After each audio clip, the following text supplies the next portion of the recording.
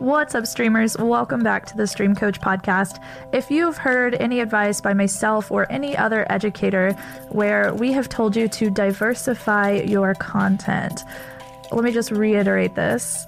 It is very important. And diversifying your content is really important because imagine, let's, hope that this never happens, but imagine someday Twitch decides that they can't keep the business going anymore and they can't keep the community going anymore. And so they have to stop. Or if another business or streaming platform comes in and completely takes over what Twitch has been doing and Twitch just kind of dies.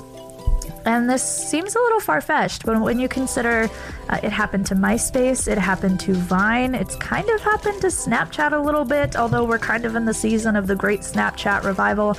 This is not uncommon, and it's very scary, especially if you plan on being a full-time creator and making a living off of websites like this. So it's incredibly important that you don't just put all of your eggs in one basket for this reason. You want to have a presence on multiple platforms, and you want to have a great social media presence, maybe have a podcast, maybe have a YouTube, just in case these things or one of these things goes down. Doesn't all of a sudden mean that you can't pay your bills or you can't reach your audience. And there are a lot of different ways that you can diversify, but the one that we want to talk about today is YouTube. I've seen a lot of creators, and I'm sure, maybe you're one yourself, that people have been talking about starting their YouTube channels in the new year, and just recently there's been a lot of conversation surrounding this. So I highly, highly recommend you get on YouTube. However, just posting clip videos and using it as like a footage dump for your stream isn't the best way to try and grow your channel. Some content is better than no content, of course, but I do think that whenever you build YouTube with the intention of building your YouTube empire, that things will really change for you, and you can see a lot of growth not only on your YouTube but also for your stream as well. So today we're going to be talking to an actual YouTube certified expert. YouTube has actually taken groups of people and trained them up and taught them all of the things that they need to know to be able to grow successful YouTube channels. And these handful of people are called YouTube certified experts. We're speaking with one today who's the owner of the Video Creators YouTube channel. They have over 400,000 subscribers. He's got a decade of experience helping creators spread their messages. And not only does he do the YouTube side of things, but he's also got a great business. He's able to sustain himself and his entire family and the people that works for him through everything that he's doing. So let's jump into the interview.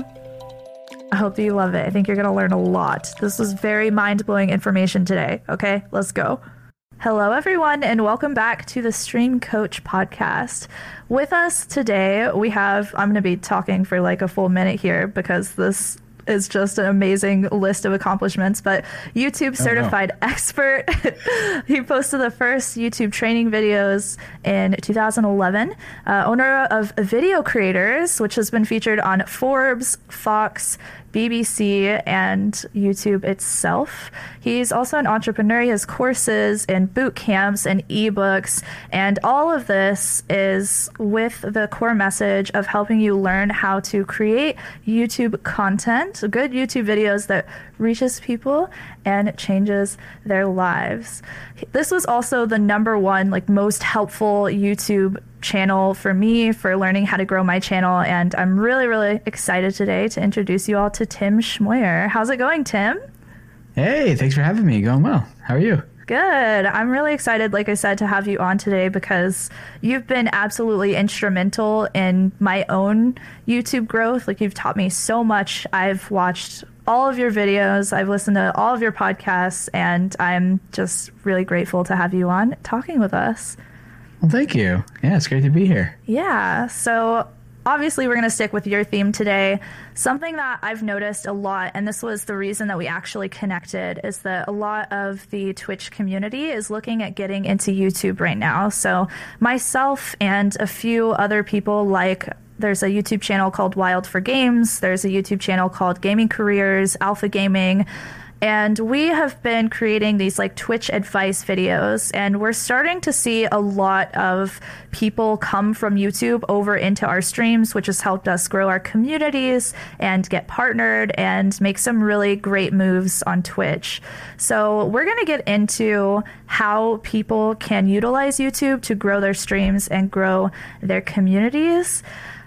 First off, let's just talk about the differences between the two platforms. So Twitch, the content obviously is expected to be live for many hours at a time, multiple times a week, and you're expected to be entertaining that entire time. And a lot of it is gaming content, although some people do things differently. But YouTube is a little bit different. You're really expected to be live consistently. What do you feel like YouTube is like in comparison to Twitch, just from a creator perspective? Yeah, I mean, they are, I feel like a Twitch, like the main thing going on here is like engagement. Mm-hmm. It's entertaining too, but it's like more of like, I don't want to say relational connection, but it's all about the community. It's all about, the people you feel like you're hanging out with during that stream.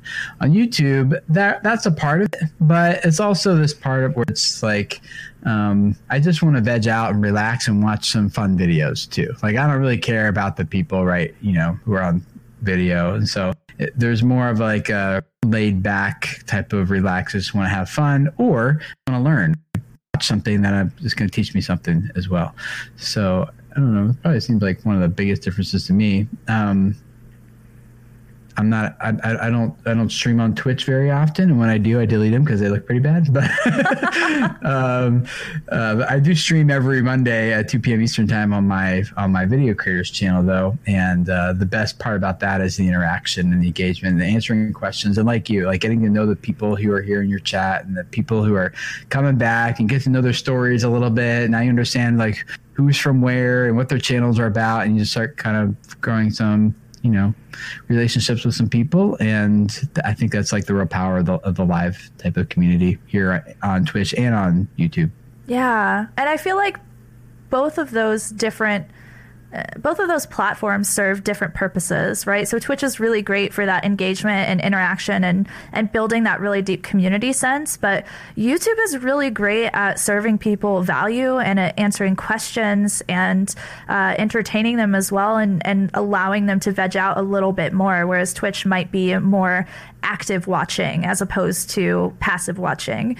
What do you feel like are the differences between the creation side of things? Do you feel like one is more taxing than the other, or? Not necessarily. I think, if you're streaming, I think I lost you for a second there. I think you're streaming, it's like it's all real time, right? There's no editing. If you pick your nose, you can't unpick your nose. If you, if you make a bad joke, you can't cut it out. It's just all here and raw in real time. But it's not necessarily something that a lot of people will come back and watch over and over and over again necessarily.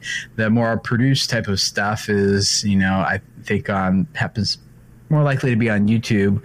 I mean, you can have produced stuff on Twitch, obviously, but it's, when you're going to like create something, plan it out ahead of time, shoot it in an intentional order, take time to set up each angle that you need, and then cut it together in a really quick fashion. That's, I think that's what you go to YouTube for, is that more produced stuff. Yeah, and that's a good point too, that YouTube is rewatchable. That's a big struggle that I think Twitch has, is that the live content is really only valuable while it's live.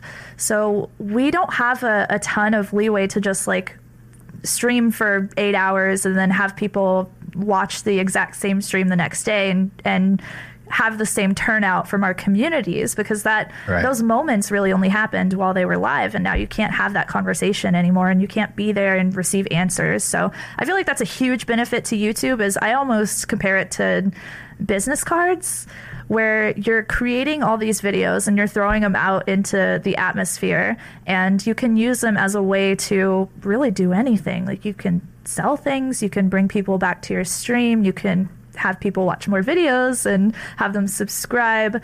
There's a lot of potential for the platform. And I don't know why every single streamer doesn't have a YouTube channel. I think they go hand in hand. So let's start. So what would be the advantage of streaming on Twitch over just like building everything on YouTube and streaming there as well? I'm sure you get a lot, but I'll lob that one to you. Yeah, I do get that one a lot. So I think it depends. Angry Joe Show, for example, he tried to stream over on Twitch and then he tried to stream over on YouTube, and his YouTube live streams just were so much better than his Twitch streams. And obviously it's because he's got such a massive audience on YouTube already, and people are already watching his videos and they're able to see that he's live, and it's just more seamless that way. People aren't having to jump onto an additional platform to see his schedule, to see when he's going to be live streaming and all of that. But I think that Twitch also has a different expectation as far as community and engagement and everything else goes. I think the community over here is a lot more developed than the YouTube live streaming community. There are a lot of people. There's a lot of different streamers. There's a lot of opportunity to work with people in different ways. And I feel like, correct me if I'm wrong, because I don't know a ton about the YouTube live streaming community, but I feel like the Twitch community is supportive in a way that I haven't seen before. I have not seen the level of love and just people will gift subs, which are, it's like channel memberships, right? So people will give subscriptions to channels. People will tip. There's bits. There's just so many different monetization forms and so many other ways that people can support too. I feel like the Twitch community is one of the most supportive places. Yeah. I'm kind of hoping that one day YouTube will allow you to gift a sub on YouTube to anyone who is a YouTube Red subscriber. And so, or now it's YouTube Premium, sorry. But like if you pay the $9.90 or whatever, $9.95 or $9 a month. Oh, that would be so smart. They should, but I don't think there's enough margin in that $10 a month to, with everything else that covers, to make it. I think they'd have to increase the price personally, but yeah. Because 55% of that already goes to creators based on the content they watch. So, anyway, that would almost be similar to our Amazon Prime, right? Yeah. Thing. Ah, that would be really cool. Yeah. Yeah. Okay, so let's talk about being a streamer who's looking at getting onto YouTube. The very first thing in the very beginning, obviously, is creating your channel page. You've got channel art, your profile picture, then you want to think about your thumbnails and your titles. And this is really the macro version of what does everything look like and what does the brand look like when someone comes to your YouTube channel. So what do you feel like are some of the most important things that we need to keep in mind when setting up our YouTube channels? Yeah, this is a potential to be a really long topic just right here, because there's so much that goes into this. But on let's keep maybe surface level is I actually, before starting with that question, I usually back up once and be like, all right, first of all, we have to create a brand that people clearly understand what it's all about. The thing that's going, yes, I know, I hear you talk about this too. The thing that a lot of people miss is they think it's all about and probably here on Twitch too, it's where are the features? What are the buttons and the check boxes I need to check in order to make my channel grow? How do I use this feature versus that feature or whatever? And you're like, okay, hold on. First of all, we have to get people to care. Right. The features don't actually help you grow. There's if no one's watching your videos in the first place, who cares about how you're using end screens or interactive cards or whatever. Right. So I think that the two basic foundations are we first need to determine who exactly is my target audience, and knowing that person really intimately, even getting it down to a person, who's it's going to be Twitch Tiffany. I don't know. I was making this up. and you're and Twitch Tiffany, you know her whole story. and not just who she is, like age, demographic, but like why she loves Twitch and what she wants to get out of it and what her main objective is, and like you just know everything about her. And then the second question you need to answer in terms of branding is not only who is this person, but why should they care? So you got the who, and then and in terms of business language,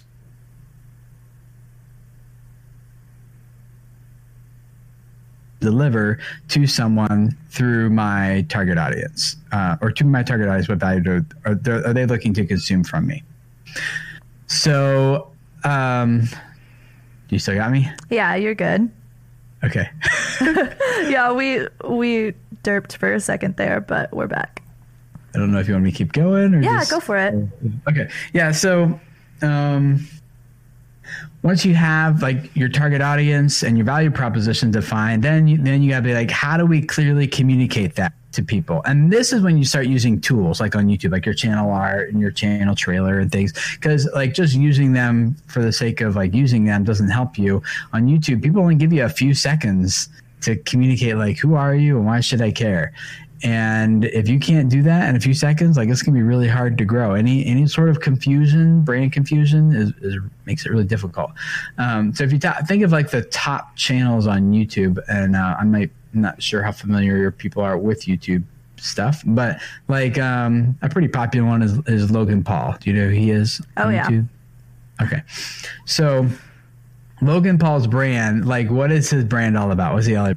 Says it many times in every video. Have you seen any of his stuff? Yeah, it's be a maverick, right? Yeah. So there's like this creed in terms of primal branding, this belief that everything revolves around. Like this is about like be a maverick, pave your own way, and so when he sells merch, it's not like his face on a t-shirt. It's like people are buying that message. They want to be a part of that, of like what it's.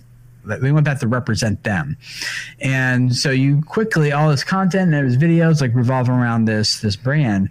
And so it's very clear very quickly what he's all about. And so their channel art, when people look at that, can someone in your target audience quickly just glance at that in a second and see the visual and any text and just feel like, oh, I get it. Like this is for me. Or like, yeah, I get it. Not for me. And then the channel trailer and the sections below it and all that kind of stuff it all needs to be designed in a way to communicate who you are, what you're all about, to someone who should care about what. Yeah, and I feel like there are a lot of streamers who might take that advice and come over to YouTube, and then their channel becomes like, this is the home of Ashney Christ. So I'm able to just film whatever videos I want. I do makeup tutorials. I do a little bit of gaming. I do a little bit of cooking videos, exercise videos, and it just becomes anything that I want it to be. It becomes very variety. Do you feel like it's problematic when channels are just too variety like that? Yeah. No. Well, yes. Like, yes and no. So the yes part is if it's completely random, then yes, that's a problem. So if someone doesn't know what they're signing up for and they're like, oh, now I got a yoga video and now I have a music video and now why are they playing Fortnite? Right? It's like all that's too random and it's confusing, and people they don't know what they're getting when they sign up for. However, there's this other side of you can do all those three seemingly random things if there's a clear brand that communicates the through line of why all these things matter to someone in my target audience. So let's say your channel is a high relational channel, a high relational value. So people, like in PewDiePie's case, like they don't care what you're doing as long as you make them feel like they're hanging out with their best friend. So if you're doing yoga, if you make them feel like they're hanging out with their best friend, great. If you're doing Fortnite or you're doing, what was the other example I used? Oh my God, I forgot it already too. I forget, yeah, but it doesn't. It could be seemingly random in terms of what you're doing, as long as the why is consistent. So if I whatever I subscribe for, that value proposition, that's what you need to deliver on, and you can do that however you want. So. If it's a relational value, you have a lot of flexibility. I think that the strongest brands and channels actually revolve around a belief, like be a maverick. Because the strongest communities, online and offline, they don't actually revolve around common interests. They revolve around shared beliefs. And when someone like not only understands what you do, but they understand why you do it also, that's what starts like the what just kind of keeps it at a cognitive level. Like, okay, I get it. But when you start saying the why, that forces it kind of go on like a heart emotional level. And that's what starts building like that human connection with someone and lets them really start like feeling like, oh, I understand it. And I like this person too. Right? That's what's going to start getting them to come back. Not just understanding like, hey, subscribe to my channel because I play Fortnite videos. Like, yeah, you and a million other people. Right, So exactly. What? That's a huge problem with gaming YouTube is that there's so much of it. There's so many gaming videos. Like, how do you stand out among all of that? That's wild. I couldn't imagine. Yeah, well, the way you stand out is by telling people what you do and why you do it and following and forming that belief. Yeah. And as you talked about last week with Patrick Hanlon, that creed, I didn't listen to it, but I'm assuming you talked about it. The creed is really important as all the other aspects are. But, you know, like I teach you to master YouTube. And for some people, it's master YouTube. That's the what. And the why is master YouTube, feel more popular. Master YouTube, make more money, right? But for me, it's master YouTube, reach people and change their lives. And I think popularity and money are great, but I don't see them as like the end goal. I think like if money and popularity is your end goal, it could actually ruin your life. And it has ruined many people's lives. But if you see money and popularity as a tool to reach people and change their lives, then the more popularity money you have, the more effect, the more influence you have, the more opportunity you have, the greater your reach to impact people. And so if my goal is to grow the biggest YouTube educational channel, I would make it about money and popularity. But the people I end up working with are the people who tend to have more of like a mission behind what they're doing, because they're actually they want to make money and grow a channel, but they're bigger. They have this bigger mission than money or popularity, and so I tend to attract those people because that's the belief I state in every single video and make it very clear that's what my brand is about. And those people who resonate with that brand tend to be the people that become clients and we work with and help them grow and all that kind of stuff. So the way you position, the main point of all this is the way you position yourself is very important for setting an expectation with a certain audience that communicates why they should keep watching what you. And I'm sure all those principles translate to Twitch because those are kind of like branding principles more so than like a platform principle. Yeah, they definitely do translate. I mean, I think that whenever it comes to the Twitch community, YouTube is pretty far ahead of us in terms of figuring out that you need to have a niche. Like we don't really have that belief as something that is ingrained in the minds of every single person that's on the platform. A lot of people think that I just have to join and play video games, turn on my camera, and be interesting, and then people will care. Yeah, the same thing on YouTube. Oh, look at that vlogger. They're just making videos with kids. I got kids. Yeah. Let's try that. Exactly. And then they come to me like, why is that person blowing up and I can't get more than 20 views? Exactly. Okay, well, I don't know who you are, what you're about, why you're doing this. Like all the human signals are missing. Yep. Absolutely. Does that help with how you set up in your channel? Yeah, absolutely it does. So let's say we've got the channel set up already and we need to make the first video. What video should we make? Where do we start with the actual video creation process? Oh, yeah. This is the same principles. Keep following them, which is like, I don't jump to what. I start with, it's always about delivering value to a specific audience. So too many people are like, well, I see that some people vlog, I'll do that. I see other people stream. I see some people game. I see some people do tutorials, DIY, how to, like, and they just kind of pick a niche. And it's kind of more or less like what they're actually picking is, where do I want to compete? You know, and I'm kind of more of the mindset like, don't compete with anyone. Go so specific that you eliminate all your competition because there's no one else doing what you're doing anymore, right? So, yeah. So, like, instead of just jumping straight into vlogs or something, start with what's the best way I can deliver this value to this audience? and back into your content strategy that way. Like, oh, like I could do it this way with vlogs. I could do it this way with tutorials. I could do it this way with a reality show. I could do it this way with a variety show. Like, just kind of like, just start with how do I deliver value and focus on that. And the nice thing about that is if your brand revolves around a belief, not a what, like, hey, subscribe to me because I do Fortnite videos. But what happens when you don't want to do a Fortnite video?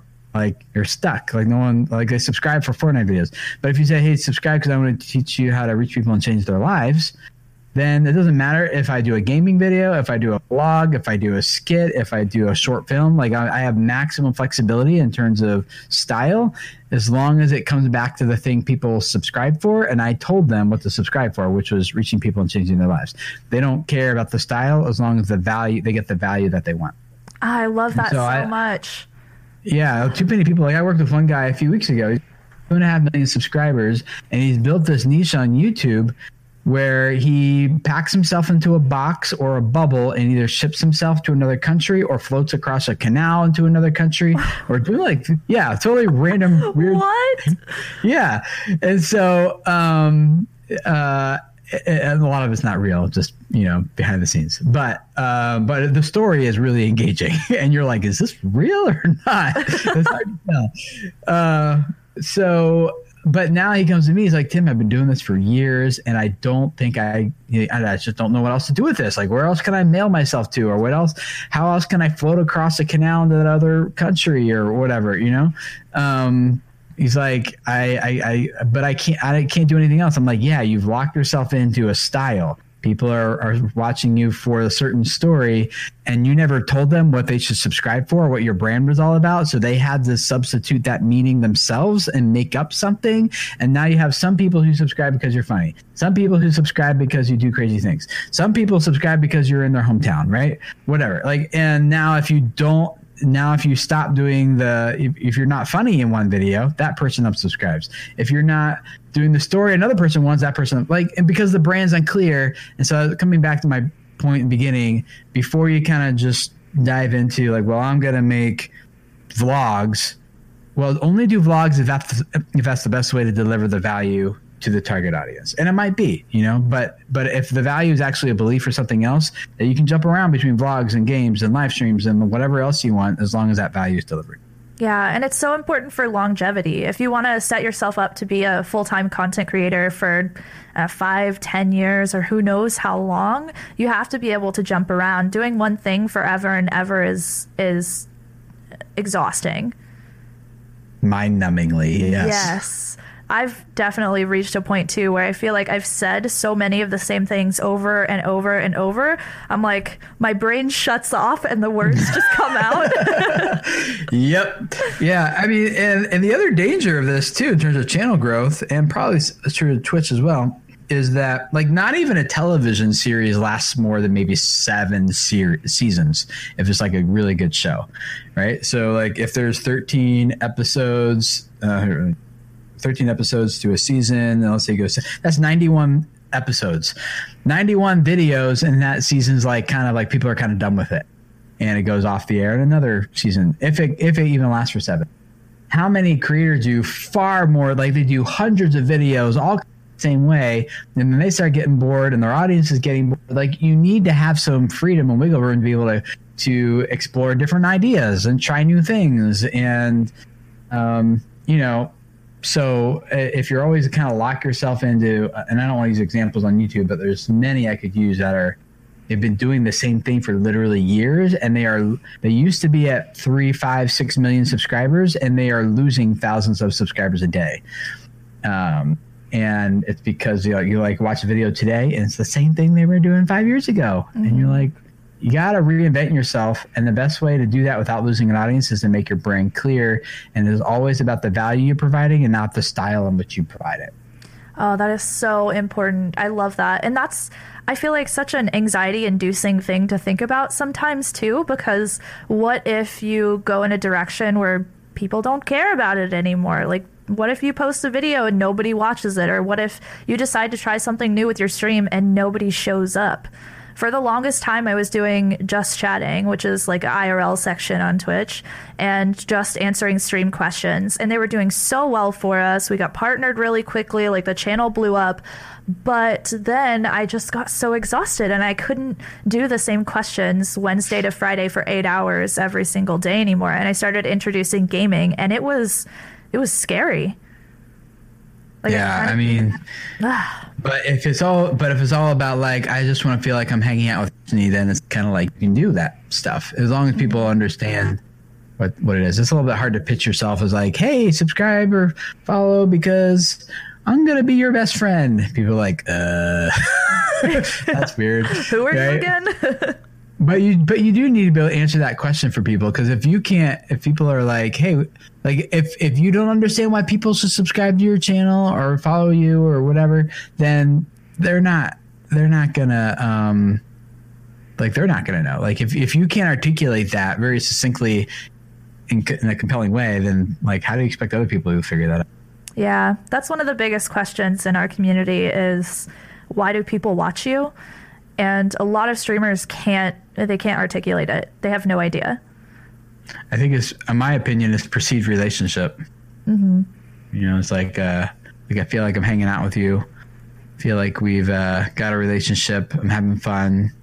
I mean, we're all social people. We want to hang out with people, and some people just don't have the opportunity for whatever reason, as much as they would like to be able to connect with people. So they find that online. That's very true. So good. Let's get into the micro experience with YouTube. So creating the actual videos and the different types of videos. So there's like vlogs, educational content, entertainment content. There's so much that people can create, and there's so many different video types. Based on, let's say like our goal is growth. We want to grow a YouTube channel that has subscribers, reaches a lot of people, and brings those people back to our Twitch streams. What types of videos do you think that we should start with? Does it really matter? How long should they be? Yeah, it comes back to the same question. I'm going to repeat myself again. Sorry, but go for it. It's like the value. It's all about the value you're providing. So there's a couple of different questions in there we could get into, but are you asking like what's the process we go to, or what kind of videos we should make? Or yeah. Let's talk about the process. Okay. So the process is like, once you've kind of figured out like what style, and let's just maybe use, for the sake of our example here, let's just use vlogs, because that vlogs has a similar value prop as streams do in terms of it being a primarily relational thing, in addition to it being there's two values to it. One is like the relational side, so just like streaming. And then the other one is like telling a good story, which is more like a straight up Hollywood movie type of thing. Like, I just want to enjoy a good story for a little while. I don't care about Tim or Ashton or whoever. It's like, just tell me a good story. And so Casey Neistat, Peter McKinnon, a lot of these guys are just really, really talented and skilled at doing a three act structure over and over again in every single video, by telling us that a story that people love. So for that, then I would say, well, okay, so let's just say it's like a relational value. What do I want my community to be all about? What's the belief? And then that's step number one. Step number two is what story do I need to tell as a vlogger that always revolve around this value? So for example, maybe my wife and I are like, we want to encourage young moms.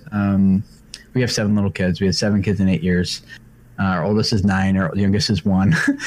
and so we want to tell stories that encourage young moms. And so it's like, well, that doesn't mean we're just gonna be like, hey guys, today I'm mowing the lawn, blah, blah, blah. Right. And people are like, okay, I don't care. The diehard people who just want to feel like they're hanging out will care. But in terms of growing this thing, we have to get people who've never heard of us before and never seen us on Twitch or anything. Like, you got to get those first-time viewers to quickly care, and that comes back to understanding the value prop in the target audience. But maybe our value prop is like encouraging young moms. So we're probably not going to do the lawn mowing vlog unless there's some sort of connection to encouraging a mom. However, maybe instead we would do a video like, guys, refrigerator is empty, we're out of food, and it's just one of those days, the kids are pooping all over the place and this one's throwing up and, so how do I, how do you tell that story of like, this is how we're going to tackle this together as a family? That's a story they would care about, that target audience, because it's aligned with the value prop of our vlogs and our channel for that target audience. Or it's, like how do we build better relationships as a family together? Like those are the stories you should tell, not like whatever's on your to-do list that day, because that doesn't align with the value prop. So even in vlogging, it's got to come back to those same principles. And so you just look for what does my audience wants and what's the story I'm going to tell that delivers that. That's so good. You basically always have to ask yourself, why should people care about this? Why would my audience care about this video or this stream or this thing that I'm talking about before you create it? So it's not creation just for the sake of creation. It almost feels like some people think you can just create a ton of YouTube videos and over time it will just grow and you'll do great. But not really. So there's the channels that most people see that make it look easy, like a musician or an actor or an athlete who's really good at what they do. They make it look easy. Watching the Super Bowl, I'm like, I gotta cut that,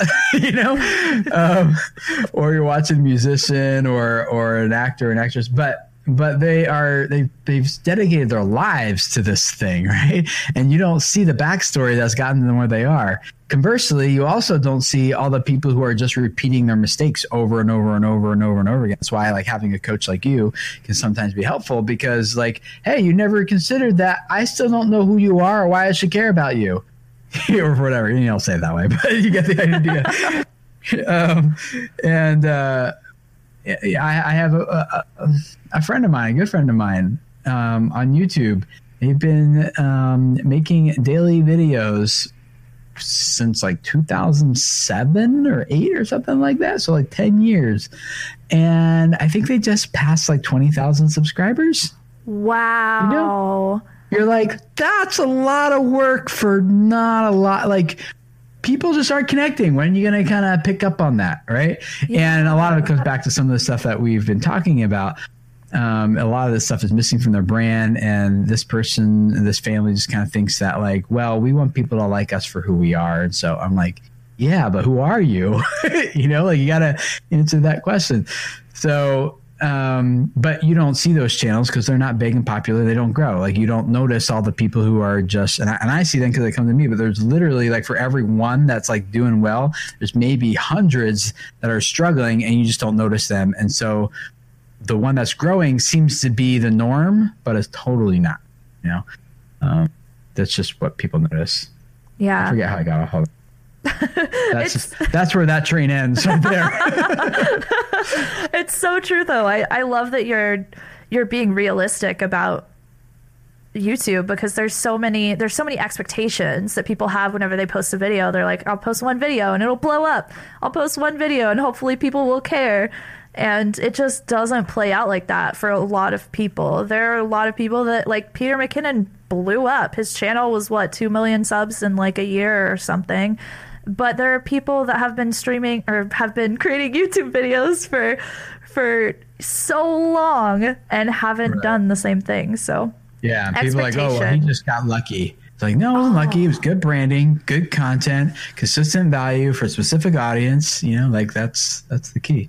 And the nice thing about YouTube is that when you consistently provide a value to a specific audience that people keep coming back for over and over again, YouTube's search and discovery systems learn who wants this content and who doesn't, who resonates with it, who doesn't. And then they just start surfacing your videos to the right people for you, which is amazing, right? It's like the homepage and the suggested videos and watch next and all these opportunities where Google's like, this person's never heard of Ashley before on YouTube, but we know that due to their past viewing history and their search history, that the type of, if they saw Ashley, they would love it. And so then YouTube just starts surfacing and putting you in front of the right people. And that's when you like 100x your growth. If you just like, I worked with one guy, this was a few years ago now, but he was doing all right. He's doing a few thousand subscribers on YouTube a day and like 1,000 to 2,000 and has some good consistent growth there.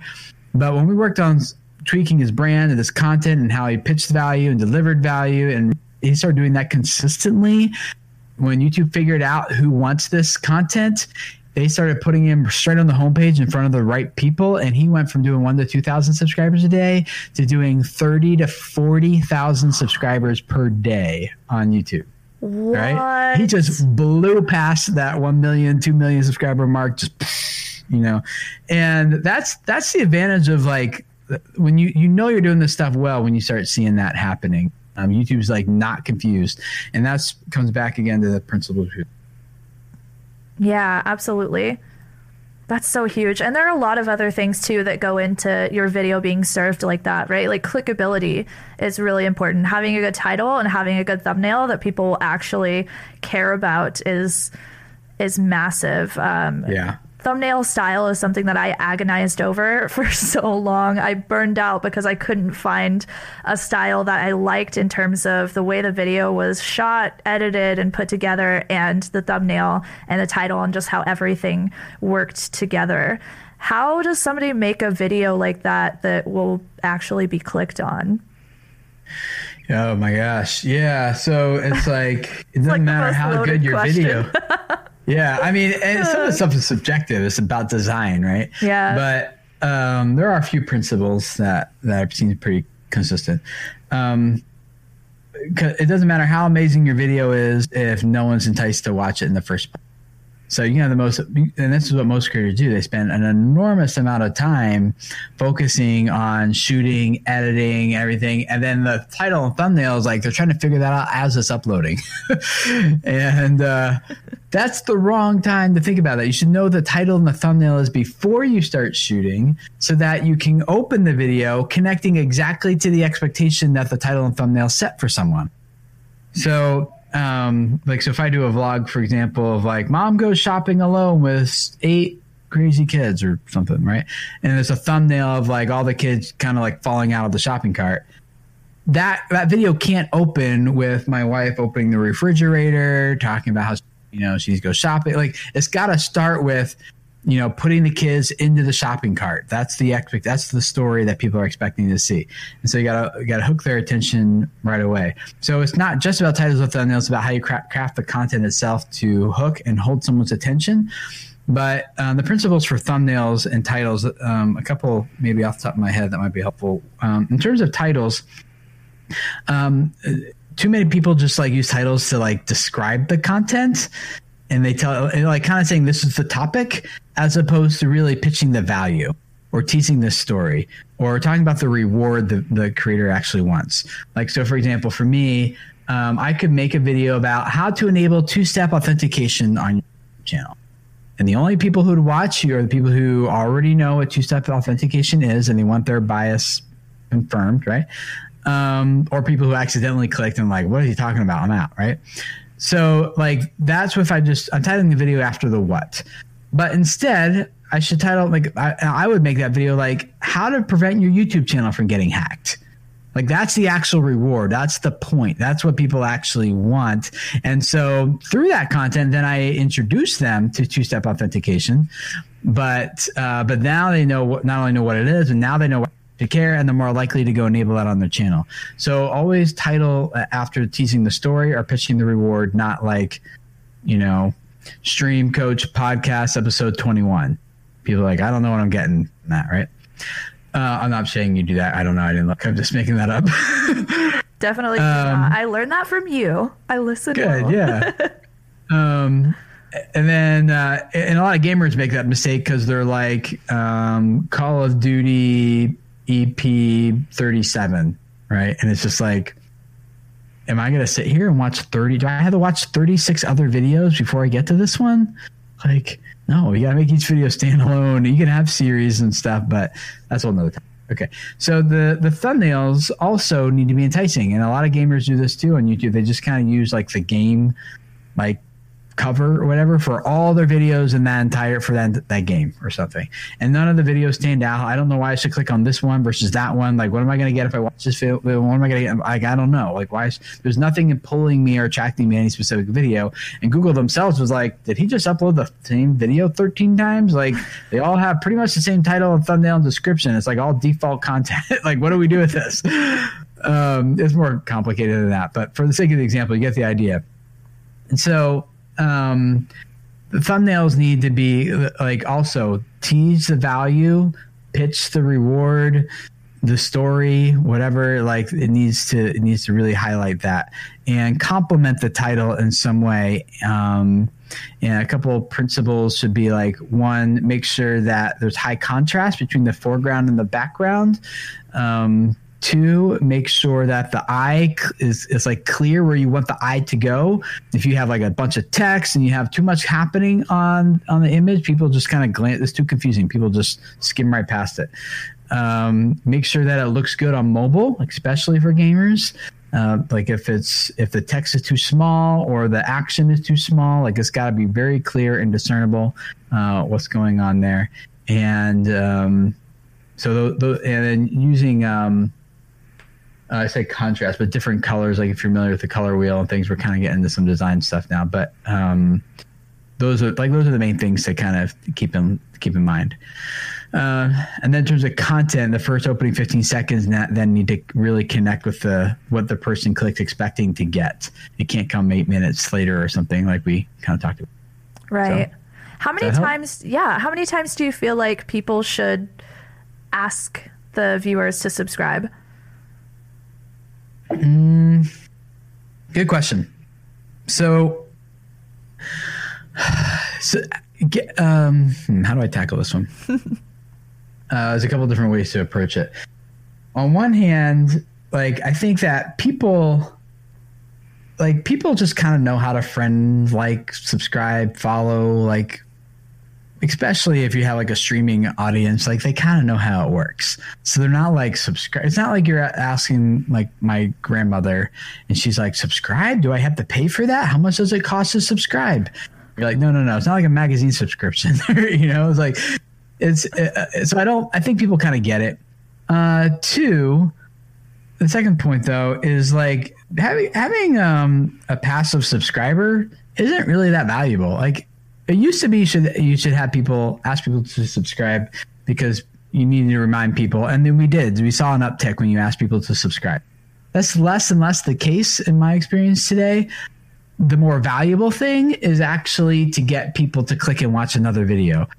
So I don't really ask people to subscribe anymore. I do, but it's like really quick, and sometimes I'll just do it with like a lower third visual or something, just kind of remind people. Excuse me, but. Instead, when I get to the end of the content, instead of being like, hey guys, hope this was helpful, let me know what you think, I'm looking forward to hearing your feedback. If you haven't, make sure you smash that like button and subscribe and blah, blah. Like right there is like 4 or 5 call to actions. That's like way too many. Just give people one thing you want them to do. And I think the most valuable thing in terms of YouTube now is actually getting them to click and watch another. So don't give any signals that the video's over. Don't say like, hey, hope you like this, or let me know what you think, or nothing like that. Your audience retention graphs on YouTube, you're going to see everyone abandons your video at that point. And they're not even going to listen to your action that you want them to take. So instead, it's like next thing you need to know in order to really optimize your thumbnails, how to do it specifically for mobile devices. I put together a short playlist for you guys, which you can click right here. It's only 4 videos, and it's going to really dive into the design that you need to consider to get more clicks, more views, and more subscribers on your YouTube channel with a mobile audience. So click this playlist, and I'll see you guys in that next video. Wow, have you done that before? I do it almost every video now.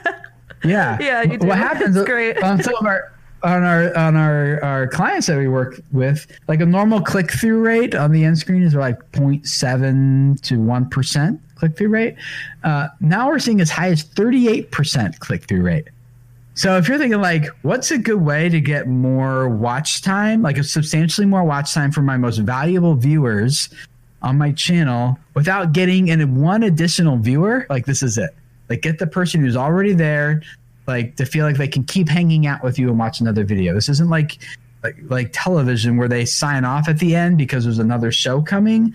On YouTube, like the show doesn't have the end. They can just keep watching. And if you talk, there's a sales tactic that says, like, if you talk about the product from the perspective as if the customer's already made the purchase and they start picturing themselves with the product, they're more likely to actually make that transaction. And so that's the same principle we're applying to YouTube, is rather than like saying goodbye, let me know what you think, you just like, while the end screens are already on, you're still delivering content. So they're like value. So people are still there watching the video when they come on. And then it gives you like 10, maybe max 15 seconds at the end of the video where you can give a quick pitch. You point to where it is. You tell them this is where you should go and why you should click and watch it. Give a little pitch for it. And just say, like, I'll see you in the next video. Don't say goodbye or anything. The only time I'd ask for a subscription is like if I'm sending someone the video that's coming up tomorrow on my channel is a template for how to tell a good story that really boosts engagement. That you answer these 7 questions before you start shooting your next video, and you're going to get like high engagement, high watch time every single time. So, but then I tell people that the call to action at the end is actually to go watch one of Casey Neistat's vlogs. I have a specific vlog of his where he just makes it so super clear. It's like you can track this template straight through his content really easy. And I want people to see that example. So I'm sending them to Casey's video. And so because they're leaving my channel, I ask them to subscribe, but it's really, really quick. It's just like, I have an assignment for you guys. When you click this video to you on your screen, and I want you to track through this template on Casey's. He does it well. There's a reason why he's got 10 million subscribers. Go see how he does it. So subscribe right here, and I'll see you guys in the next video. So that's it. Like I said, subscribe here. See you next video. Like that's it. That's the key. That's like the call to action for discoverable videos. Now, if you have like community videos, you have sales videos, you have different types of content that have different goals, but the goal of a discoverable video is to get them to watch more content. And what happens, the reason why that's more valuable than a subscriber than someone just passively clicking subscribe and not watching another video, is that if you get them to watch 2 or 3 of your videos, guess where the rest of your content starts showing up? It starts following them around YouTube for the next week or so. Then more of your videos are going to be on the homepage for them. Even if they don't subscribe, you're just going to be in front of them on the homepage. More of your videos are going to be suggested and recommended to them. Watch next. It's like, hey, they watched 3 of Ashley's videos. Let's see if they can get her to watch more. Like this person must really like Ashley's videos. And then you're getting more watch time. You start getting more views. You're getting suggested in more places. And all of that, in my opinion, is more valuable than getting someone to passively click a red button. And so that's the direction I take with it. This is so accurate, and I know people are already taking notes because people are saying so in chat. So thank you. That was really deep and really, really helpful. However, how would you suggest that we put into those videos recommending people to come in to our Twitch and check out our streams? Okay, so we got a problem here.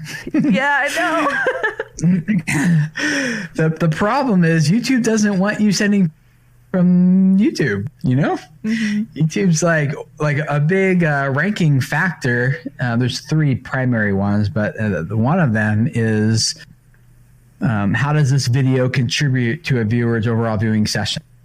So let's say there's 2 videos, and it's never works like this, but just for the sake of the example, all other things being considered equal, the videos similar watch time, similar on everything. Everything's equal in these 2 videos. Except for video A, if YouTube learns if we surface this video, people stay on YouTube for another 30 minutes on average. Versus video B, YouTube learns if we surface this video, people only stay on YouTube for another 3 minutes. Which video are they going to be more likely to surface? Right? It has like nothing to do with keywords or meta. It's like all about. So the one with at least 30 minutes is going to win hands down. So if I were a Twitch streamer, the way I would approach it is there's a few different ways you could do it, actually. One would be a friend of mine, One Shot Girl, Julie? Yeah. Yeah, she actually lives like not too far from me. So I've been to her house. We shot some videos together. She's really great, really cool girl. But she, and I see her doing this a lot, she just kind of cuts some highlights and stuff and adds them to different like Instagram or YouTube and stuff like that. I think an opportunity maybe rather than just kind of doing highlights though is, which I think you should do, but I think there's some opportunity to add some voiceover and turn it into like a show, you know, like where ESPN has like all the highlights with commentary of like the game or something that people like the football game someone missed. Like you want to catch the highlights, you watch these guys and they're going to like kind of take you through it. And it's kind of like the director's cut maybe, so to speak, is what you would be doing. So turn it into additional value like that and have a link to your Twitch in it. And so people can watch it there, but you're not sending them, and they can go subscribe to your and follow you on Twitch, but they're not like necessarily like ending the viewing session on YouTube because they can kind of keep watching there. So you can promote it that way with like using Twitch content and using it as additional value, not just like here's the full 8-hour stream that you missed. Like you can watch that on Twitch, but instead like making additional value that is aligned with the value prop of the channel. That's one way to do it. Two, I think you could stream once in a while on YouTube and just tell people you have Twitch. Hey, I stream every day on Twitch, but on Fridays it's here on YouTube or something. And so as you're building the YouTube audience, those people who are joining that stream, like you can get them to go follow you over on Twitch, but now they're still watching that stream currently. Another way to do it is have most of your content just designed to keep people on YouTube, but you can make a sales video, which is what, like for me, for example, I posted a video yesterday where the whole goal of that video is a trailer of like a 50-minute in-depth training I did about like, I think you just became a channel member yesterday, Ashley, so maybe you saw this, thank you, by the way. And but like it's like a 1-minute clip saying like of a trailer, and the whole point of that video is to get people to go click this link in the description, become a channel member, sign up. But you can do that same thing like when my Video Labs course opens, for example. It's like the whole point of that video is telling people the course is open now. You can go sign up. Here's the results creators get when they're going through it. It's awesome. And these are the things you're going to learn. And like just kind of, it's still value add. Like here's what you're going to learn. Here's what really needs to happen in your channel now in 2019 and blah, blah, blah. But the whole point of that video is to end the viewing session. That video will go through my subscribers feed, and like a week from now it's no longer getting any views because hopefully it ended the viewing session enough that Google's not promoting it anymore. And that's okay with me. I brought people into my channel with discoverable content. I formed a community with them with the community content. And then I have the sales content that's designed to capitalize on what the discoverable and the community brought in and created. And now this is like, where I capture value. So, you're delivering good value, but in order to be sustainable, you need to capture value too. And that's what that does. And so I don't mind if I make a dedicated video just intended to get people to my Twitch or get people to my email list or get people to my Instagram or whatever. Another way to do it is, you heard of Gleam.io? Yeah, absolutely.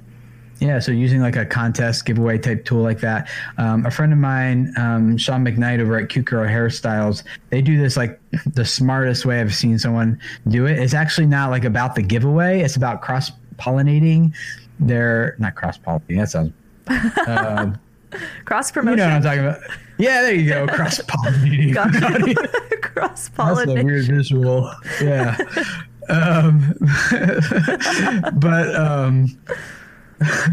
I homeschool our kids too, so a little science is coming back to me. There's some third grade science or whatever, kindergarten, whatever it was. So yeah, but it's about like getting people who follow you on YouTube to then follow you on Twitch and Instagram and Twitter and like all the other places to get an entry every time they do so. And so it's not like trying to use a contest or a giveaway to get more people. And it's more like getting people to cross-promoting your platforms and getting people who actually like love engaging with you here on Twitch to now also love engaging with you on Instagram. So a few ideas real quick there. That's all those perfect. Make sense? Yeah. And I think that kind of leads into the business side of being a creator, which is something that I think you're absolutely fantastic at. There's a huge problem in the streaming community, where a lot of people are focused on, well, I want to be a full-time streamer, but in order to be full-time, I need 1,000 subscribers. I need a ton of bits and subs and tips. Like, they're focused really, really hard into making money on the actual platform as opposed to other sources of income, right? So what do you feel like, what are some other places we can make some income? How do we like build a business? There's so much to unpack here, I know, but maybe just start by like telling people what you do to monetize. Yeah. So I actually have as a channel member, maybe have you had a chance to look at the trainings that are there? No, I haven't yet. Okay.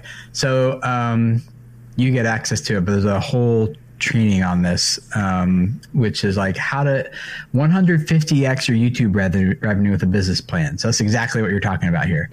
And it's actually people are like 150x. Like this is totally possible, you guys. Like I have I know someone who only has last time I checked like 5,000 subscribers on YouTube, and they're making over $2 million a year from their channel. What?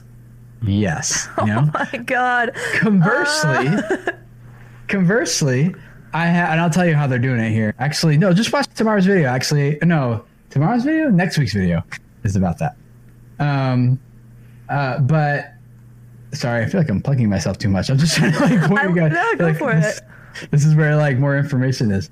But conversely, like I worked with another guy who has 6 million subscribers, and he came to me and he was making less money than I was making at that time with about 200,000 subscribers.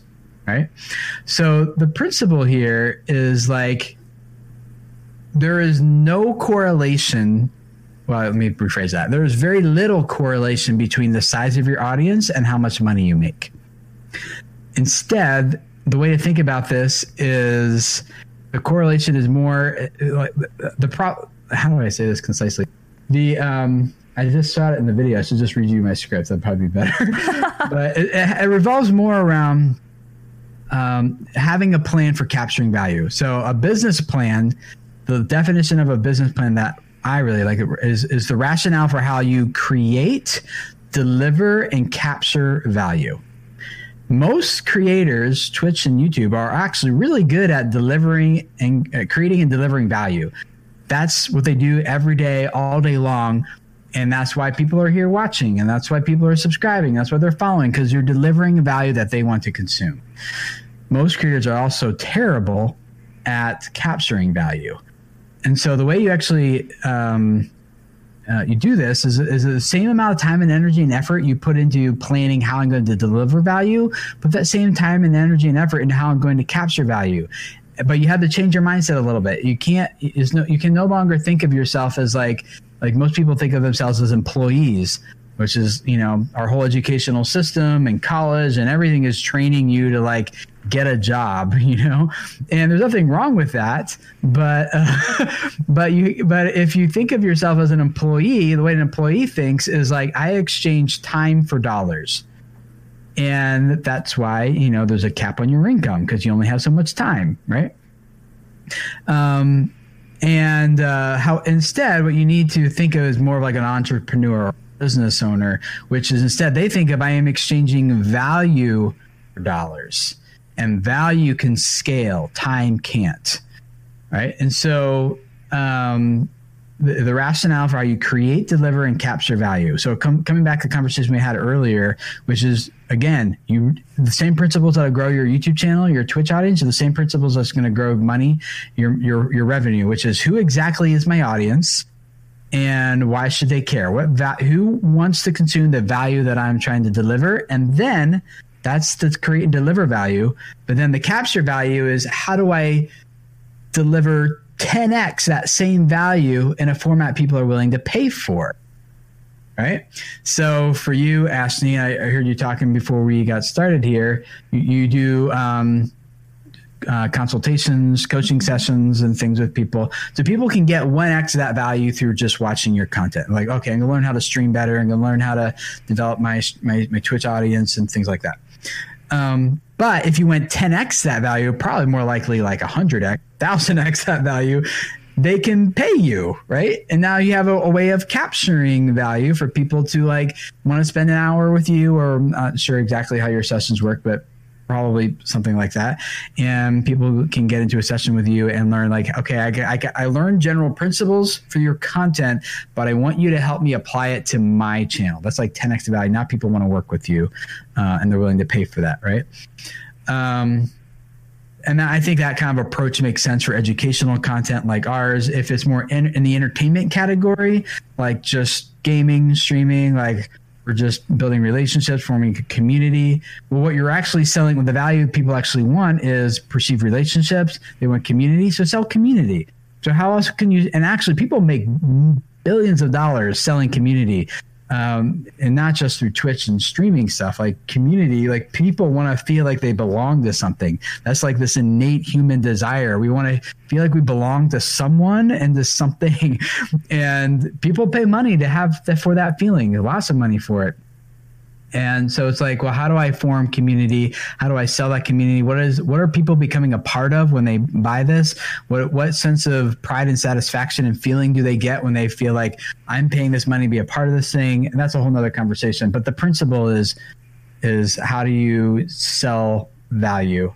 And sometimes people feel like sell is a dirty word. Or they feel like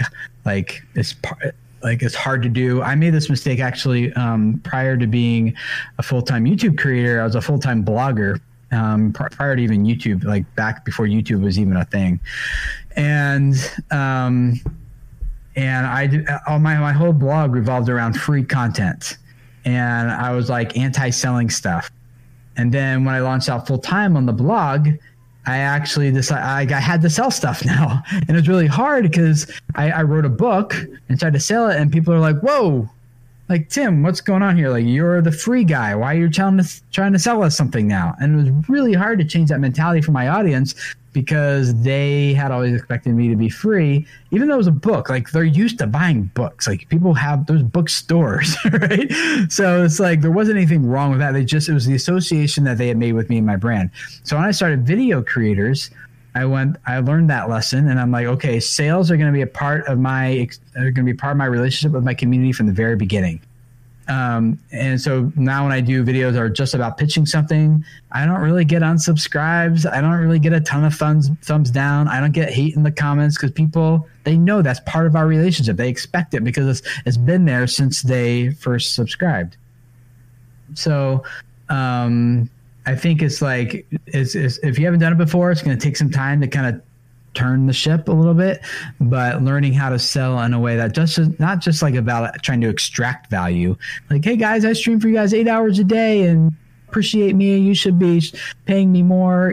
Like that's like, oh, that's not going to work. Right? That's just trying to extract value, but like in a way of how else do I give value and provide more of what they're already wanting to consume from me, from what they're willing to pay for. I can come back to the 2 million. I want to give that example real quick. What he's doing is basically the value that he provides is he teaches people about insurance policies and what's good, what's bad, what to avoid, which ones are great, and he reviews a lot of that stuff. And so that's why people are consuming his content on YouTube, learning about insurance. And he's an insurance agent. And so when he sells a policy through one of his videos, he gets a decent commission. And those are reoccurring commissions. And he's up to $2 million a year with a relatively small channel because he knows what the value people are consuming from him. He's delivering that in like 10x the format, 10x that value in a format they're willing to pay for. And that's what's working for him. So that's versus so like good. having 6 million subs and having no plan for capturing value other than AdSense and brand, which are ultimately you just selling other people's stuff. So rather than taking a small percentage of someone else's marketing budget, just make your own thing, sell it, and take 100% of the profit for yourself.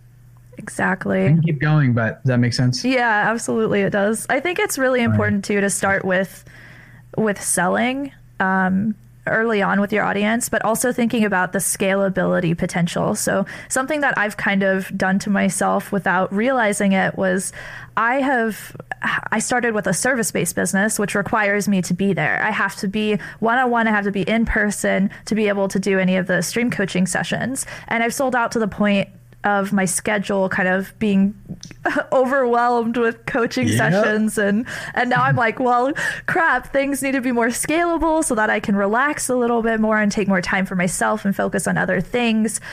But I don't have time to do something that's more scalable, like an online course, or I just actually finished an ebook. So I was able to get that out, but it took 6 months.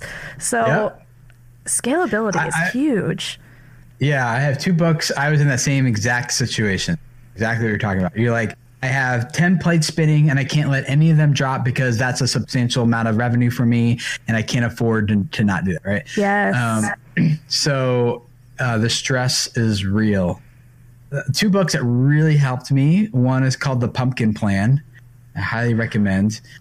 That book was scary for me to implement. But it was the only way for me to get past the mistake I was making that was preventing the scalability from happening. So I highly recommend that one. And the second book is called E-Myth. Oh, I love E-Myth. Oh, okay, so so you're familiar with systems and processes. So really what you need to start doing then is systematizing your sessions. So like I have a team of currently 4 other YouTube strategists that work. And so what I had to do is answer the question, how quickly get someone to be a YouTube expert who can work just as well with one of my clients as I could? And how do I systematize that? And so I have, it is a 42-page document that currently system. No. Yeah, but this is where the value comes in, like if you want to sell your business one day, this is the work that gets you from like going full time to growing a business that gets you like, maybe I'm making up numbers, maybe you want a healthy income of like $80,000 a year. Just making this up totally for the sake of example. But there's no way you can move to 180,000 because you're capped. But the more important thing is there's no way for you to offer additional value to your audience because you're capped, right? And so another good book that was helpful for me, I'm not recommending this one necessarily, but it was called Thou Shalt Prosper. And it's written by a Jewish rabbi who, and I didn't realize this, but apparently 80% of our country's assets are owned by 2% of our population, which are Jews, like in Jewish people. So I'm not getting political here or anything. It's just like the math, right? So what is it that that community, those people understand about business that's allowed them to grow to that type of number? And so he breaks it down into 10 principles that their community follows in business that allows them to capture so much value. And it was really, really insightful. But one of the things he said in there was he redefined money for me. He said, money are certificates of appreciation. And so the way I think about it now is like, people are like, I really appreciate this value you're giving me. Here's a certificate of appreciation. You start thinking about it that way. I'm like, so that means the more certificates of appreciation I get, that must mean the more value I'm offering to more people, the more I'm helping them. Right. And so it's not like extracting value, trying to make myself rich and wealthy by taking it from, people through whatever means possible. It's like, how do I just create and deliver more and more value? Scale that is like, I just needed more people who could do what I do. And I had to systematize that process of what a consultation with us looks like now, process we go through and all that, and the format and things we need to talk about and how to find different things. It's just like editing a video. Like, how do I scale? How do I hand this off to someone? Like, no one else knows how to edit like I do. And so I just screen captured myself, editing a few videos, and then I started writing it down into a list. And like, oh, I had a system, I just didn't identify it. This is why I cut here and not here. This is why I add music to this spot and not to this spot. This is why this part needs a lower third and this part doesn't, right? And it's because like there's a system I just hadn't identified. A friend of mine, Grant Thompson from The King of Random. I don't know if you know that channel on YouTube, but like 13 million subscribers or something like that. I think so. It's vaguely familiar. Channel. So we worked on his systems for a little while, And because editing was like one of his problems too. And it's all the same principle. It's all about systems. And so make a long story short, today his system for editing a video is 70 pages long of checklists, checkboxes. And he's like, Tim, if I give this checklist and my raw footage to anyone who knows the mechanics of video editing and they follow the list, I get a video that's back 100% every time. No revisions needed. And like that's how, those are the systems you need to put in place in order to scale for whatever the value is that you want to provide. Now, for him, that makes sense. He was like a former airline pilot, so he's used to all those checklists and systems wherever you take off and land stuff. So that was really natural for people like me. It doesn't come as naturally. I got to actually sit down and work on putting this step 1, step 2, step 3. Even for like, I don't manage my email anymore. Too much email. And so I was like, how do I systematize my email management? It's like, okay, step 1, search my inbox and see if I've had any correspondence with that person before. If yes, then read that correspondence and get a feel for what my relationship with that person might be like. If no, handle it yourself, right? And then you just go through like this process and you just got to start systematizing it. And then over time, you refine the systems. But I need to just stop talking and let you talk more. I love this though, because this is going to be really mind blowing for streamers. I don't know a single person in the streaming community that's talked about this kind of stuff at all, like ever. But it's so incredibly important that I think everyone understands this is a reality of what your life looks like once you decide, okay, I want to take this seriously. I want to make streaming a business. I want to be a full-time content creator. And I actually want to make a full-time income, because you're right. Extracting value is a huge part of that. It's massive. And something that I've noticed too with the streaming community is that there's a healthy amount of sub-gifting in my channel that I feel like directly corresponds to the fact that I'm just sitting around answering questions and helping people all day. I just help people as much as I can.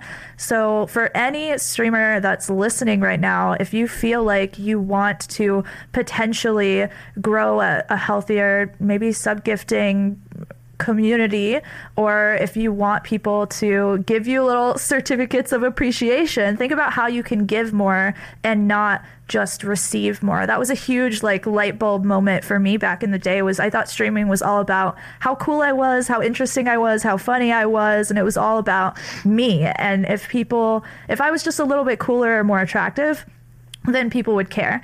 But I've realized that it's exactly the opposite. It's all about making other people feel like they belong, like you said, and helping them achieve whatever they want with the time that they're spending in your stream, whether that's they want to laugh, they want to be educated, they want to build a relationship with you, and they want to be your best friend. Yeah, I have someone emailed me a few weeks ago. And they said, Tim, just want to say thank you for everything you've done. I've created 3 videos on my channel, and my 3rd video has 143 views, and I already made $99 off. Aww. She said, she has it was a paleo diet channel, and she's like, I have a diet plan I sell for $99, and I think she only had like 20 some subscribers. And 143 views, and already made $99, right? Like that's the system, that's the process we're talking about. It's like deliver good value through your videos, and then have a way of capturing good value. I mean, if she keeps that up, she's gonna be golden. Like on my channel, Video Creators, I was generating $10,000 a month when I had 3,000 subscribers. So like, and that was just through the ebook, right? It was a few different things that eventually led to my breakdown. Like maybe it was where you're feeling. Yes. Yeah. So that was, but yes. So it was through, actually it was through a crowdfunding campaign. In the very beginning, I hadn't written the ebook yet. I didn't want to, a little tip about product development, guys. Validating. Like test the idea before you actually put a lot of energy into it. Like know if it's actually going to sell. You're like, oh, so like the ebook would sell, but it needs to be about this title or that title. Like test it and then dive into it. So I did a crowdfunding campaign. I said, if I can make, forget what it was, but if I make X amount of dollars, basically my audience I pre-sell it and they pre-buy it before I write it, then I'll go ahead and make it. But if I can't hit this number, then it's not worth my time to go ahead and make it. I'll do something else instead. So that was part of it. I also landed a couple big clients that were very supportive and really helpful. What was this ebook, and it was a few big clients is what it was, if I remember correctly. You had a good diversity. You had a lot of different things. I actually went up to I had 10 income streams, which I don't advise anymore. I thought I was being good by because I've lost my job twice. I was fired once from a gig, and then the other one, the company just kind of phased out that department.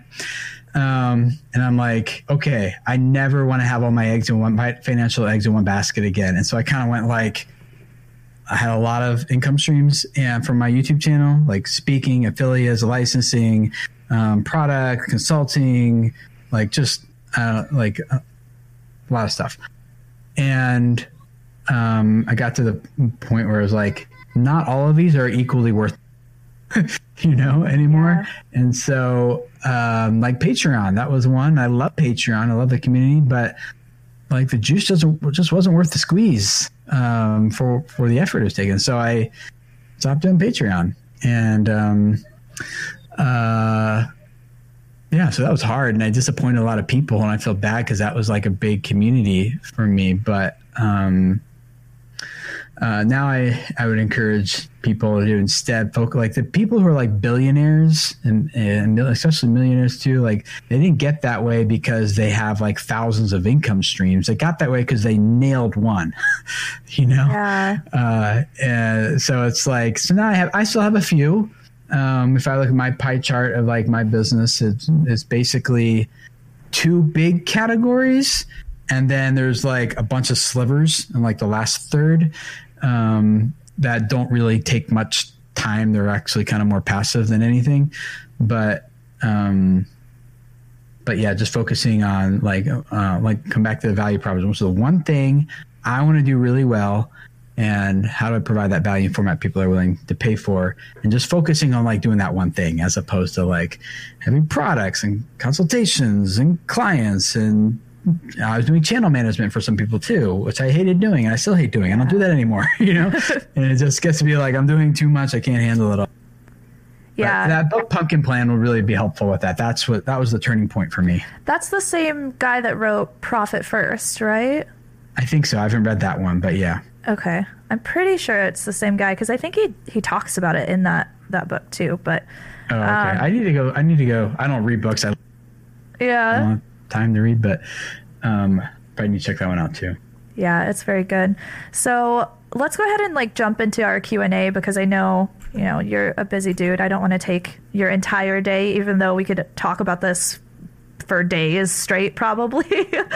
Yeah, you're hitting on my buttons, so I know. sorry I'm just going on and on and on. I love it.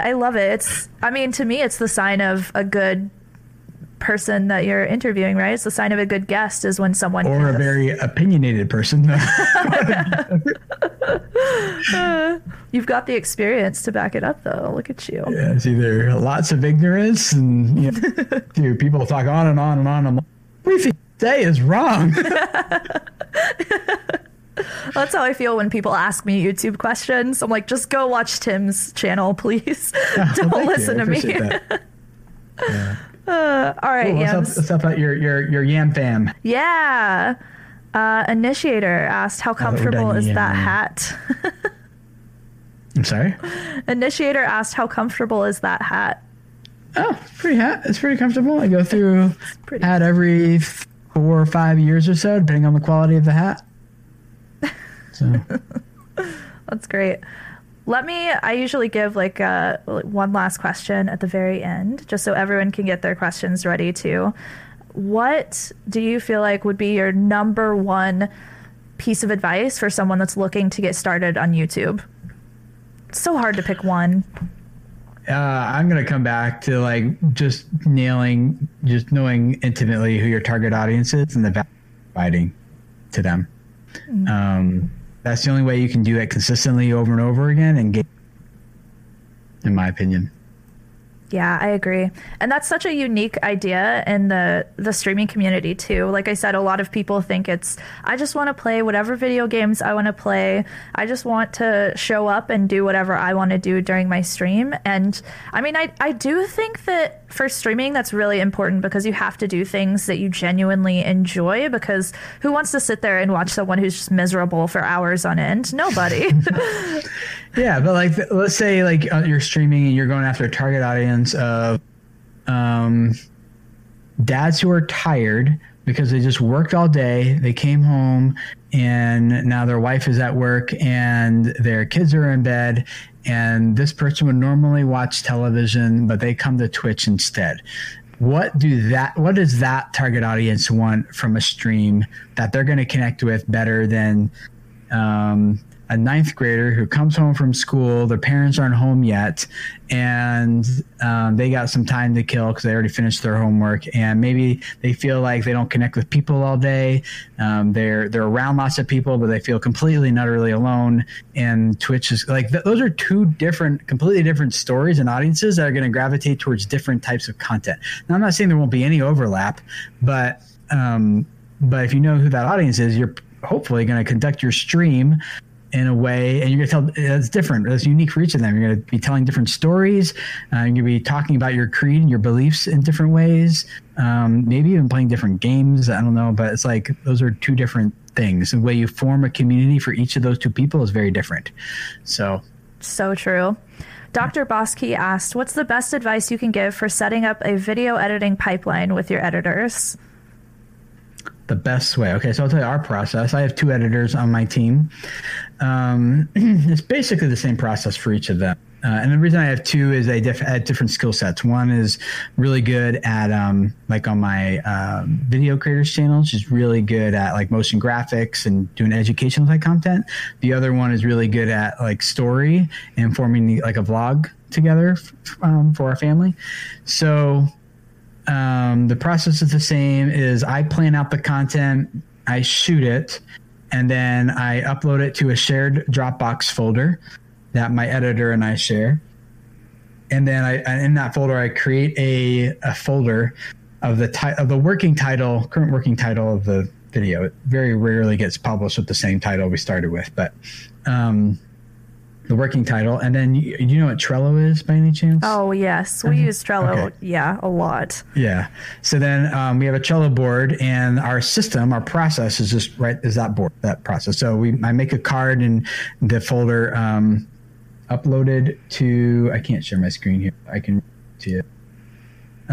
It's called uploaded to Dropbox. And then in there, I'll put any notes on that card, you know, like my script or links that she's going to need or ideas I have for how to edit it, or anything like that goes in that card. Then when she starts editing it, she moves that card to editing in process. And then when it's ready for review, she moves it to the next column, which is ready for review. And then she uploads it to frame.io. If you guys are familiar with that, it's like a collaboration tool that we use. I think I have an affiliate.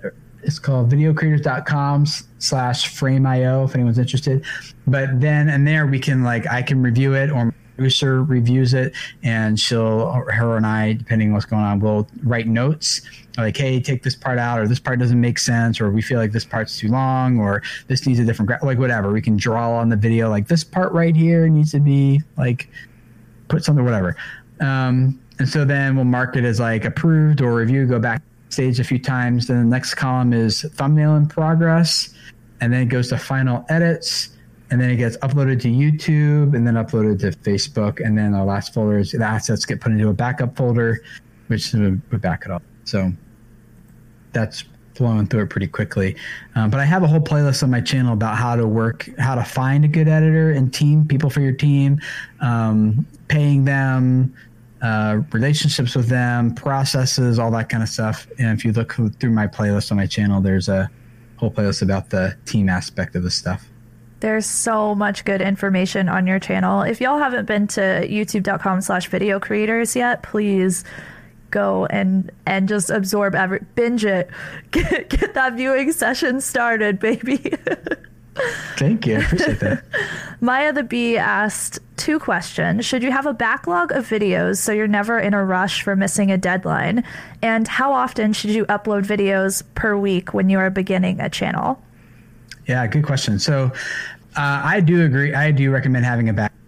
It's important to keep buffer for your sake so you can take time off if you need it, or if you get sick or you're tired or whatever. Like we're all humans. We got stuff that happens. And I think just having a buffer is smart. Even in the vlogging niche where people are kind of like, you know, if you need to keep the, like you need to vlog today, edit tonight, and publish tomorrow. That's becoming less and less of a thing. It's more about like, can you tell a good story that I'm interested in? That's what people care about. And they don't really care if it was, 3 weeks ago, as long as the story is good. And you also don't need to tell them it was 3 weeks ago. They don't need to know. So, and then in terms of how often you should publish, was that the second part? Yeah. Okay. So it's really up to you. There's a lot of people saying publish every day. You got to do daily content. And there's other people saying, it needs to be at least 10 minutes long, and the longer the better. And that's not true either. Coming back to our principle we discussed in the very beginning is like optimize for humans, not for robots. And that has to do with your videos too. So if you have a 2-minute idea, don't try to stretch it into 10 because someone told you a 10-minute video is better. If you have a 10-minute idea, don't try to cram it into 2 because someone told you 2 is better. It's like do justice to the content that you want to serve, to deliver, and then don't take a second longer. All right. So there's plenty of channels like 5-second films, for example. None of their videos are longer than 9 seconds long, and they have 500,000 subscribers and doing great. Or Lucas the Spider, all their videos are like 30 some seconds. They publish like 1 a month, 2.5 million subscribers, and every video gets millions of views. Dude Perfect, one of my favorite channels, publishes every other Monday, so twice a month, 30 million subscribers, doing just fine, right? So the length of the video and the frequency of the publishing isn't as important to me as how well is this value delivered, how predictable is it, and is it just at a consistent pace that I know like I can arrange my life around in some way. So I would say, to answer the question more directly, I got some Lucas the Spider fans in here. Yeah. So I would say like shoot for once a week if you can pull that off, and focus more on quality than quantity. If you can do the same type of quality 3 times a week, go for it. Nothing wrong with that. But especially if you're just starting, it's like really easy to get burned out if you just jump straight into the daily, because you don't have any systems or processes in place yet to follow, and everything just feels like kind of chaotic. So yeah, I tried to go daily, and then I realized, all right, I'm going to try 4 or 5 videos a week, and even that was way too much.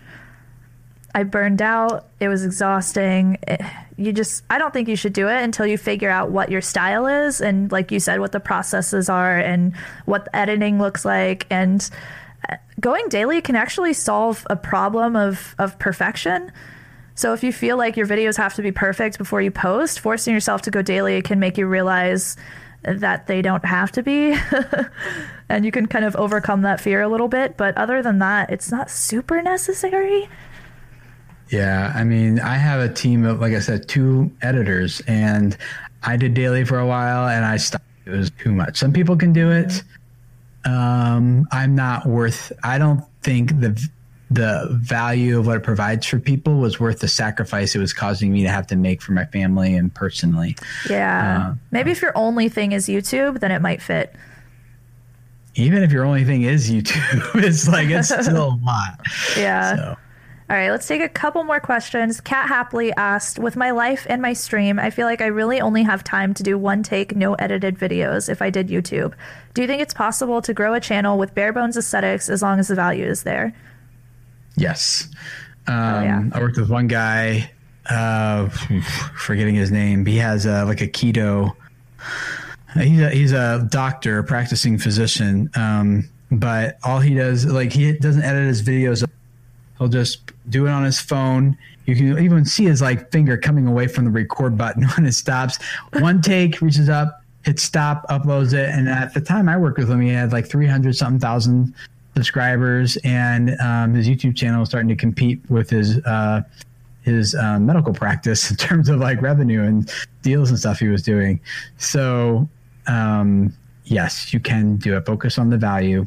And that's definitely the way to start. And then maybe if you want to go one step later, you'd be like, okay, now I have a little free time. I'll just use the iMovie app on my phone and edit or something, just take it one step. Yeah. I'll do sit down videos like that from time to time too, if I feel like I want the video to feel really authentic. So if there's something that serious that I want to discuss, like burnout, or if I made a mistake, or if I just want like a heart to heart with the community, I think that format fits really well. The Jewelry Box asked, after finding out who your audience is, how do you know what kind of content to make for them? You get to choose. I mean, that's the great thing. So there's two ways to approach the target audience thing. The way a lot of people approach it is they just start making content and then they try to figure out who's there and satisfy those people. The problem with that is the audience is always going to be changing if you don't like establish who it is, because like you're going to get some people who want this and other people who want that, and it gets too much. So my approach is you determine who the audience, what the value is, and you make content that delivers that value to that audience. That becomes the people who want that value. Or you grow the community of people that you want. You choose who that's going to be based on the content you provide. So rather than like trying to cater whoever's there, you decide, you make it, and you do it consistently in every video. Yeah, you take control for sure. You tell them who they are, and the people who don't want that, and you're like, okay, that's fine. Like, I hope you get value for what you want somewhere else. Exactly. All right, this is going to be our last question, so no more questions, y'all. Victorian Genetics asked, is it harmful at all to keep super old content around? I feel like the answer is yes, but a lot of my own videos are before I worked on myself as an entertainment standpoint. So personality, editing, stuff is different. The old videos are quiet and not interactive, but they show the growth. Should you keep them around? Also, the old ones didn't have thumbnails. Should I just make a basic one? I don't think it matters much either way. If I were in that position, I would just leave it. They're not hurting your channel in any way. They're not impacting, discoverability. YouTube looks at every single video individually. They don't take previous content into account. The previous videos don't impact. Now, it might impact your viewers. Like if you publish a lot of really bad, lame content and they just got used to like not watching your videos, that could have an impact, but that's from an algorithm search and discovery system perspective. It doesn't make a difference to keep them on there. If you have a few of those older videos that you feel like should be doing better than they are, go ahead, update the title, the description, give it a new thumbnail, things like that. But I don't know that it's worth, especially if you're not like super proud of them, I don't know that it's worth going back and doing the work that it would take to give each one of them a new thumbnail, a new title. That's a lot of work for potentially low reward. I would probably just do it right from this point forward. Love that. Where can everyone go to find you, Tim? You can find me at youtube.com/video creators, or at Tim Schmoyer on Twitter would be great. Love interacting with people there. And we do live stream every Monday at 2 p.m. Eastern time on my channel. So maybe we'll have you over there sometime, Ashley. And have some fun talking about Twitch for my YouTube people. Oh, I'd love to. What's this Twitch thing I keep hearing about? That would be awesome. All right. As a reminder, you can go to twitter.com/Tim Schmoyer and check out Tim. You can follow him and subscribe to the Video Creators channel. He's all over the internet. Highly recommend you check out his stuff. He is very, very, very knowledgeable, if you can't already tell. Tim, thank you so much for coming on the show. You have completely changed my life with all of the YouTube advice that you've given me and just being kind of a mentor for me. So thank you so much. And for all of you listening right now, if you are interested in checking out the new ebook that we just released, this ebook covers everything like networking, branding, setting a schedule for yourself, being consistent, and figuring out and really building all of that foundational stuff to help you become a better creator. This is also going to include the journey of myself and my stream from 0 to 75 or 100 plus average viewers. You can find all of that though at streamcoachbook.com. As a reminder as well, don't forget to subscribe to the show, leave a comment if you can, or tweet at me and let me know any feedback that y'all have or any people that you want to see us interview. I love you so much. I hope that this was helpful, and I'll see you in the next episode. Bye!